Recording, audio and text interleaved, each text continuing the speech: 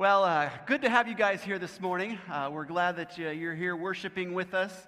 I'm Pastor Matt Beck, and if you have your Bibles with you, I'd like for you to turn with them with me to Luke chapter 12. Luke chapter 12, and we're going to look at verses 13 through 21. I want us to continue our series, Influencing Our World for Christ. And today we're going to look at another one of Jesus' parables where I have found some great lessons and principles to help us learn how to invest in heaven. How to invest in heaven. You know, every day of our lives we are being pulled in a number of different directions. On the one hand, we have family responsibilities pulling us one way. We have our obligation to the church that is pulling us another way. And then we have friends who are pulling us yet another way. We are left wondering, what really is important in life? Are we investing our time and our resources in the right things? Now, before we get into our study, I'd like to start off this morning in prayer. So will you bow your heads with me as we go to the Lord in prayer? Heavenly Father, I thank you for this opportunity that I have to be here to preach your word.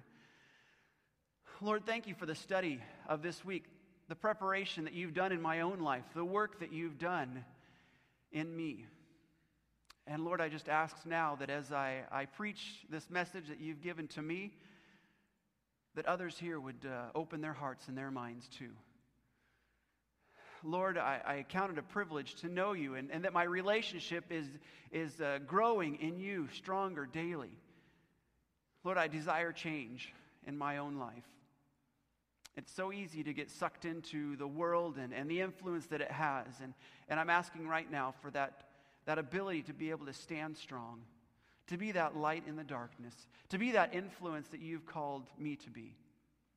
I pray for us as a congregation too, that each of us would desire that change in our own lives, that we would stand strong, and that we would be that influence that you have called us to be. It's in your name I pray. Amen. Matthew chapter 6, verses 19 and 21. Look with me on the screen here, and it says, "Do not store up for yourselves treasures on earth, where moth and rust destroy, and where thieves break in and steal. But store up for yourselves treasures in heaven, where moth and rust do not destroy, and where thieves do not break in and steal. For where your treasure is, there your heart will be also." Listen to that last verse again. For where your treasure is, there your heart will be also.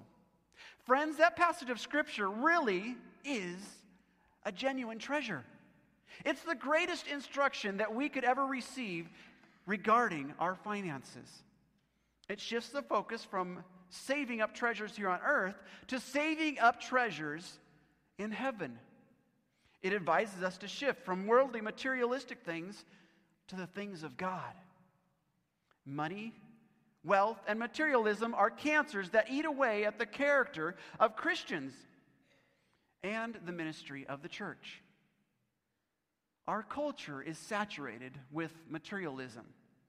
From the moment of our birth, we are encouraged to make the most money that we can and buy the most stuff that we can and gain the most power that we can. We are constantly bombarded with the message that more wealth and more stuff are the answers to our problems in life. They are the things which bring true happiness. And tragically, many Christians have bought into this philosophy of the need for more. And that quest for more money and for more property and more stuff has gotten many people into financial turmoil. The quest for more things and the lack of enough money is a stressor that seems to destroy homes and families, even Christian homes and their families. It's a serious problem that is affecting many of us now more than ever. than it ever has before. And the temptations go for more are constant. 4 or 5 new credit card applications a day. Everyone on the planet seems to want to lend us money and help us refinance away what little equity we have in our homes. Telemarketers, they try to sell us windows, gutters, vinyl siding, and dream vacations. Everyone around us is pressuring us to go for more, and more. But you know what? Jesus has another plan for us. He has some important lessons for us with regard to our money, our finances, and our possessions.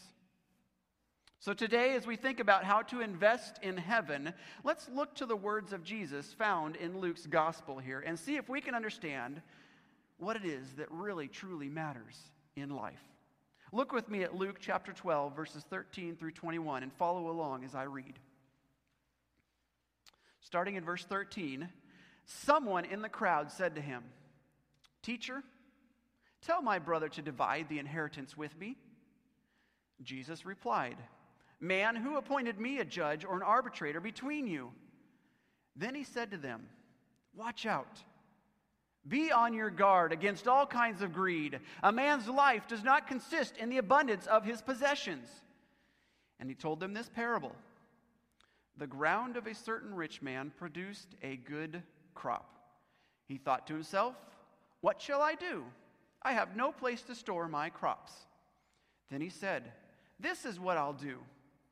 I will tear down my barns and build bigger ones, and there I will store all my grain and my goods. And I will say to myself, you have plenty of good things laid up for many years. Take life easy. Eat, drink, and be merry." But God said to him, "You fool, this very night your life will be demanded from you. Then who will get what you have prepared for yourself? This is how it will be with anyone who stores up things for himself, but is not rich toward God." Now, Luke chapter 12 deals forcibly with the importance of living in light of eternity. In the kingdom of God, material things, not material things, it's the kingdom of God which must take first place in our lives. Let me give you a little bit of background of what's going on here with our story. Jesus is in the middle of a sermon teaching his disciples to fear God alone. A crowd of many thousand had gathered along with them as Jesus was telling them not to fear man, but God only. Other people may be able to kill our bodies, but God has the power to cast us into hell. His power and his justice are infinite, and the suffering of hell will far outlast the anger of man. And as he's preaching this lesson, all of a sudden, a man who is dissatisfied over what he considers to be an unfair division of his father's estate interrupts Jesus. Now, this was an unusual request by this man, but we can understand a man asking himself, who better to know what I am owed than this teacher? This man says in verse 13, "Teacher, tell my brother to divide the inheritance with me." Now, Jewish tradition and culture followed what Deuteronomy 21:17 says, that it is the general rule for inheritance that the elder son is to receive double of what the younger son's portion is to be. Disputes over such matters were normally settled by rabbis. So this man's request of Jesus was selfish and materialistic, and there's no indication that the man had been listening seriously to what Jesus had been saying anyway ahead of time. This man really didn't ask Jesus for a decision on what would be fair. Rather, he demanded that a division of the estate be going towards him. "Tell my brother to divide the inheritance with me," is what he states. But notice with me that Jesus doesn't answer as he was expected to. In verse 14, he says, "Man, who appointed me a judge or an arbitrator between you?" Notice that Jesus refused to be sidetracked from his mission of seeking and saving the lost. Instead, Jesus does not make a legal decision here, but a moral one. Jesus knew that this family feud over inheritance was only a symptom of a greater problem: greed. In fact, the you in verse 14 is plural, indicating that both brothers have a problem with the greed. As long as both brothers are suffering from greed, no settlement would have been satisfactory. Jesus tells him that the most important thing is not for him to solve his problem, but that his heart needs to be changed. If we are honest, how often have we gone to God asking him to change our situation rather than asking him to change our heart? I would dare to say that most of our prayers are that God would solve a problem or a circumstance that we're dealing with. And perhaps our prayer should be, God, here is my problem. Please change my heart. Well, look with me at verse 15 here, and Jesus says, watch out. Be on your guard against all kinds of greed. A man's life does not consist in the abundance of his possessions. This area of danger for this man was greed, and it means the lust to have more than one's fair share, a grasping for more that is never satisfied. Or put it another way, greed is wanting more of what you already have enough of. Proverbs 21:26 says it this way: they are always greedy for more, while the godly love to give.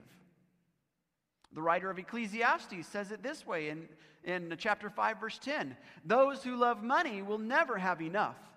How absurd to think that wealth brings true happiness. But isn't that exactly what we tend to think?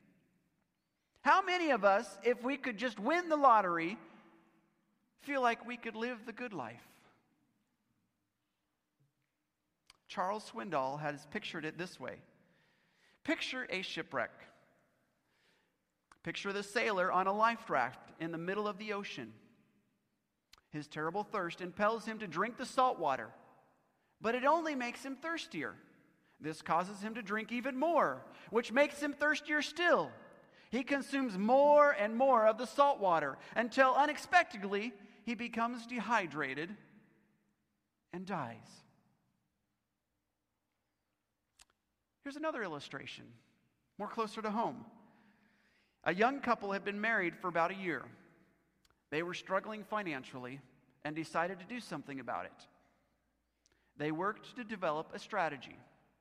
They sat down one day to talk about their finances, and after much analysis, the young wife said to her husband, "You know, if we miss 2 payments on the refrigerator and make 1 payment on the washing machine, we'll have enough money to make a down payment on a new television set." Does that sound familiar? We always want more than we already have. This brother didn't just want what he had. He wanted part of his other brother's inheritance as well. And Jewish law was pretty clear regarding family inheritance. But apparently, the law didn't fall in his favor. So this guy wanted to get Jesus, a great teacher, on his side. He was willing to make whatever action was necessary to get what he wanted. He simply wanted more. But even before he shares his parable, Jesus gives us a warning. The fight against greed is a constant, ongoing battle. Greed is a sin that destroys the witness of a believer. But I need to point out here the sternness of this warning from Jesus. The phrase, "be on your guard," is a present imperative. It tells us that we must be constantly vigilant against greed. It simply does not go away. In fact, just when we think we have licked greed, Satan will dangle another juicy prize in front of us, and greed will once again rear its ugly head. So we must have resolve. We must be ready to carry on a constant struggle within our own hearts, the lure and the influence of greed in our lives. Here's the truth. Who you are is so much more important than what you have. Luke 12:15 says it this way: a man's life does not consist in the abundance of his possessions. This is a lesson that most of us never really learn. Oh, we claim to, and we might win battles against greed and materialism in our lives, but we never really seem to learn the ultimate truth. That stuff will not make us happy. True happiness is only found in doing what God wants you to do. And what God wants you to do is to be investing in things that will last in heaven, as opposed to the things that will only last here on earth. The way we become rich towards God is to invest in His church and in the lives of His people. But don't misunderstand me here. It's not that the church needs your resources in order to survive. God is the one who provides for that. But that generosity will add richness to your life that you would otherwise miss. Look with me at verse 16. Verse 16 is what is referred to as the parable of the rich fool. And this is where I want us to focus the rest of our lesson on this morning. I want to point out 3 principles of what happens when we invest only in ourselves and not in God's kingdom. The first one there is when our hearts are focused on ourselves, we do not give God the credit for the things that He has done. Verse 16 says, "Then He spoke a parable to them, saying, the ground of a certain rich man produced a good crop." Now this parable is addressed to the multitude, for it says that Jesus spoke this parable to them, plural. I think that it's important to note that this parable does not condemn this man for being rich. And to his credit, it would appear that this man had come by his wealth quite honestly. The rich man of this parable was a farmer, but he represents all human beings who are seduced by all kinds of greed. As this farmer looked at his amazing harvest, he did not see the hand of God. He only saw his own effort. He did not see that it was God who was the one who provided the rain to water the crops, or the soil from which they came. God was the one who orchestrated the crop's ability to grow, and yet this farmer took it for granted. He's a perfect example of greed because he has much, and he expects to get more. Jesus goes on to say in verses 17 and 18, "This man thought to himself, 'What shall I do? I have no place to store my crops.' Then he says, 'This is what I will do. I will tear down my barns and build bigger ones, and there I will store all my grain and my goods.'" Now, there was really nothing wrong with what he was trying to do here. His desire to build more barns was both wise and prudent. The problem, however, lays in the fact that there was no thought of him wanting to share or help other people in need. In the original Greek, the pronoun my occurs 4 times and I 8 times. Even in the English, we see the pronoun I 5 times and my 4 times. Notice how he says my crops, my barns, my goods. He's confused between ownership and stewardship. You know, really, it's not ours to own, but it is ours on loan. In the original Greek, we see that it states I and my. But here's an illustration. There was a very wealthy man who died, and shortly after the funeral, one neighbor asked the other neighbor, "How much did he leave?" The wise woman responded, "He left everything."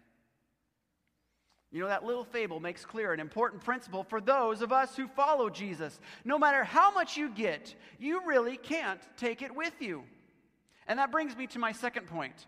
When our hearts are focused on ourselves, we forget to trust in Him to provide. Look with me at verse 19. And I'll say to myself, you have plenty of good things laid up for many years. Why don't you take life easy, eat, drink, and be merry? Now, this man thought that when he put his plan into being, that he would have had it made for years to come. But all of this is based on the fact that this man expected to control the fate of his crops. He envisioned the future as continually expanding and under his own control. But you know what? Nothing could have been further under from the truth. Look with me at the book of James here, chapter 4, verses 13 through 17. And it speaks to such an attitude as this. Now listen, you who say, today or tomorrow we will go do this or to that city, spend a year there, carry on business, and make money. Why do you even know what will happen tomorrow? What is your life? You are a mist that appears for a little while and then vanishes. Instead, you ought to say, if it is the Lord's will, we will live and do this or that. As it is, you boast and brag. All such boasting is evil. Anyone then who knows the good he ought to do and doesn't do it, sins. The Bible does not discourage us from looking to the future with great expectation. But however, as we make our plans, whether in business or in our personal relationships or our own lives, we are to do so from the perspective that ultimately God is the one who is in control. In other words, we need to plan with humility. Now, I wonder what this says about our American concept of retirement. Now, I'm not against retirement, and I would like to do so one day. But you know what? Perhaps God would have us look at it maybe a little bit differently. Perhaps to see it as a time when we have more free income and greater time on our hands than ever before to do something for the kingdom of God. Being in that phase of life can truly be rewarding if you are choosing to give God the credit and trusting in Him to provide.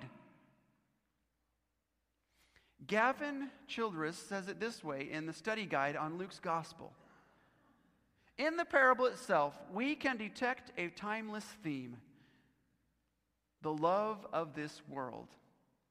The Savior spoke of a man who would have considered himself blessed. His field yielded plenty of crops, too bulky to be stored in his own barns. The wealthy farmer did not seem unduly fretful at the prospect of rebuilding his barns or expanding his business. Most of us might have admired him as a capable businessman. Perhaps some of us would feel envy at the cozy nature of this man's promise to himself. But isn't this exactly the kind of material prosperity, carefree living for many years that we all desire or want?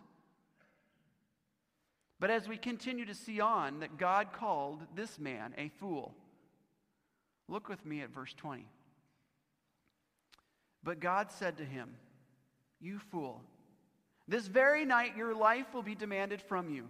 Then who will get what you have prepared for yourself?" Now, a fool in the biblical language was not a description of mental ability, but of spiritual discernment. According to Scripture, a fool is a man who leaves God out of any consideration. Psalms 14:1 says it this way: "The fool has said in his heart, there is no God." This man that he's talking about is a fool, not because he has said this, but because he has lived his life as if God did not exist. He is a fool in that he did not recognize that his material blessings came from God, nor did he recognize an obligation to God in the use of his possessions. Fools leave God out of their lives. Greed is the logical result of the belief that there is no life after death. Greed sucks us in. We grab what we can, while we can, however we can, and then we hold on to it as hard as we can. Leo Tolstoy once wrote a story about a successful peasant farmer who was not satisfied with his lot. He wanted more of everything. One day he received this novel offer. For 1,000 rubles, he could buy all the land he could walk around in one day. The only catch in the deal was that he had to do it and be back at the starting point by sundown. Early the next morning, he started out walking at a fast pace.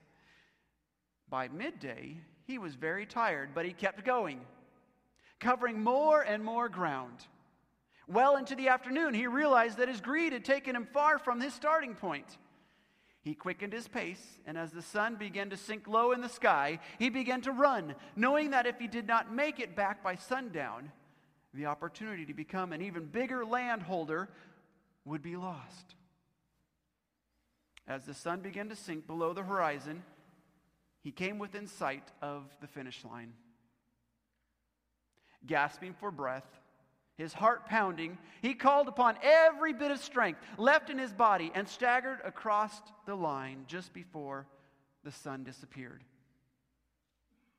He immediately collapsed, blood streaming from his mouth, and in a few minutes, he was dead. And afterwards, his servants dug a grave. It was not much more over 6 feet long and 3 feet wide. The title of Tolstoy's story was, "How Much Land Does a Man Really Need?" To be a fool is to have missed the point of life. The remarkable thing is that this person that God calls a fool, we would very often call a successful person. Jesus says, "This very night, your life will be demanded from you." The Greek verb translated here, required or demanded, literally means to demand back or require back, conveying the idea of life as a loan that must be repaid to God upon demand. He goes on in the second half of this verse 20 to say, "Then who will get what you have prepared for yourself?" Long before, the great philosopher Solomon made a comment on this very problem that exists in our world today. Look with me at Ecclesiastes chapter 2, 21 through 23. "For a person may labor with wisdom, knowledge, and skill, and then they must leave all they own to another who has not toiled for it. This too is meaningless and a great misfortune. What do people get for all the toil and anxious striving with which they labor under the sun? All their days, their work is grief and pain.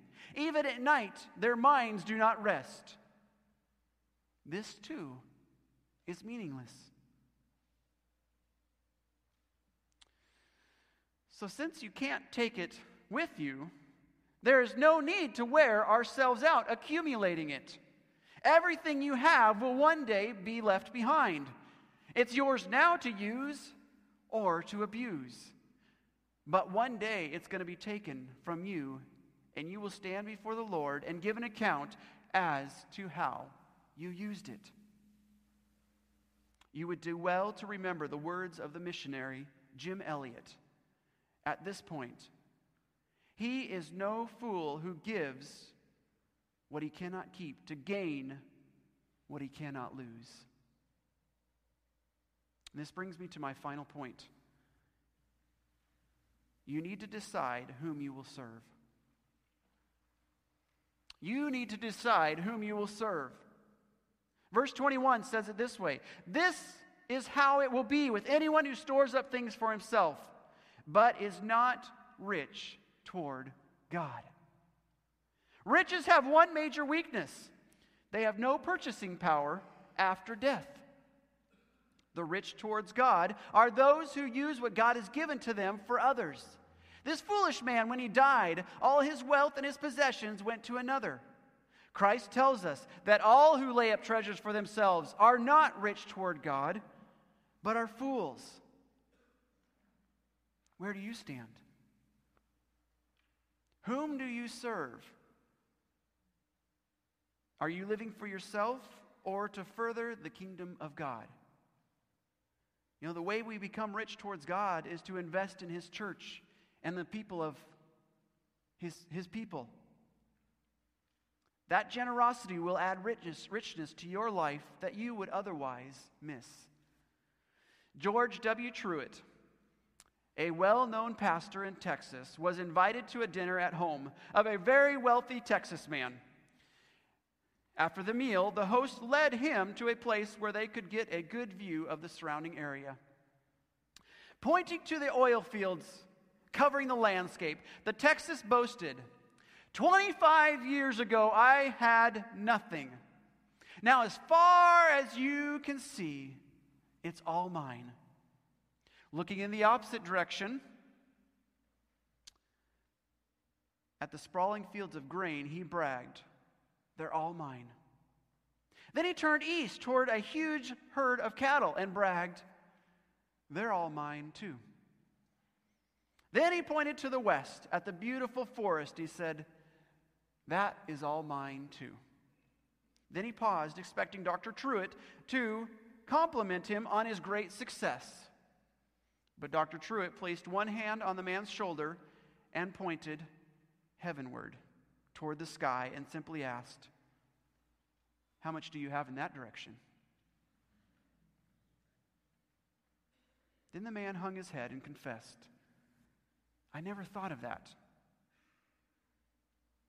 You know, many people, even many of us as Christians, haven't taken enough time to think of that. Think of things heavenward. Think of things that really matter. Many years ago, I came across a checklist that would help you determine whether or not you are making good investments. Take a look at this checklist with me. The first one is your calendar. Where do you spend your time? Is it in front of the TV, or are you working at building a relationship with your neighbor so that you can share the gospel with him? How about your checkbook? What do I spend my money on? Am I keeping it all for myself, or am I being generous and helping others? What about your conversations? What do you talk about with others? Am I ashamed to be a Christian, or am I sharing the good news with others? How about your contemplations? What do you think about? What are my thoughts? Are they right before God, or am I more concerned about what others think of me? And finally, your interruptions. What do I allow to stop me from doing what I am doing? As we leave here today, I want to challenge you to seek God's will in your finances and in your possessions. What are you investing your time and your money in? God wants you to thrive and to be happy and to have your needs met. But friends, Jesus has called us to invest in His kingdom. In closing this morning, I'm going to have us learn a little chorus that I learned many years ago as well. And it comes straight from this passage of Scripture found in Joshua 24:15. Joshua 24:15 says this, but if serving the Lord seems undesirable to you, then choose for yourselves this day whom you will serve. Whether the gods your ancestors served beyond the Euphrates, or the gods of the Amorites in whose land you are living. But as for me and my household, we will serve the Lord. I want to ask you this question this morning. Whom are you serving? Who are you serving? Are you serving the Lord with all He's given you this morning? I want you to go before the Lord as we sing this final chorus. Make it right with Him if you are not. Let's pray. God, I thank you. I thank you for this opportunity that we have. Lord, for the instructions that you have given us to take care of the things that you have provided for us. Lord, I'm asking right now that as we evaluate our own lives, that you would help us to make the decisions that need to be made this morning. That as we walk out of here, that we would not be concerned about who we are in the world's eyes, but who we are in your eyes. Lord, I thank you. I thank you for this love that you have for us and the way that you work for us. Lord, help us to use our resources for your glory, to further your work and your kingdom. For it's in your name I pray. Amen.